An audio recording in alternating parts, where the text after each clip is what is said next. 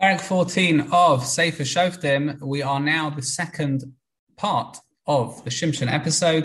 Shimshon tells his parents he would like to marry a Plishti girl. It is going to be from the town of Timnah she's going to come from. The parents aren't very happy. They say, is there no one amongst Klal Yisrael you can marry? Metzudas David says that he didn't fully reveal to them. The Psukim already talk about this, that he wanted to marry this person, this Plishti girl, in order to exact revenge from the Plishtim. This would be the perfect way in, so to speak. Either way, what happens is that he does marry her. Meanwhile, he tears a lion apart.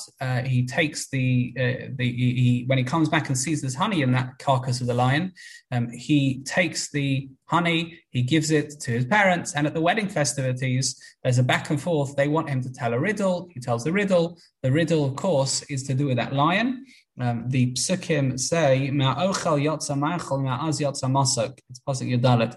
What animal or what food produces food, and from something strong, something sweet emerges.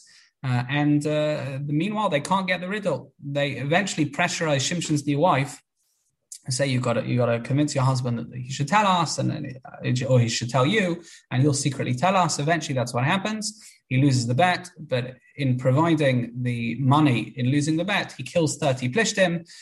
They, meanwhile, don't do anything to stop that, even if they found out about the murder of the 30 people.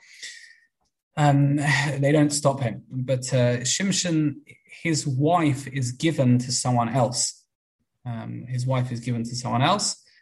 that is how, even without him knowing, and that is how the Perek ends.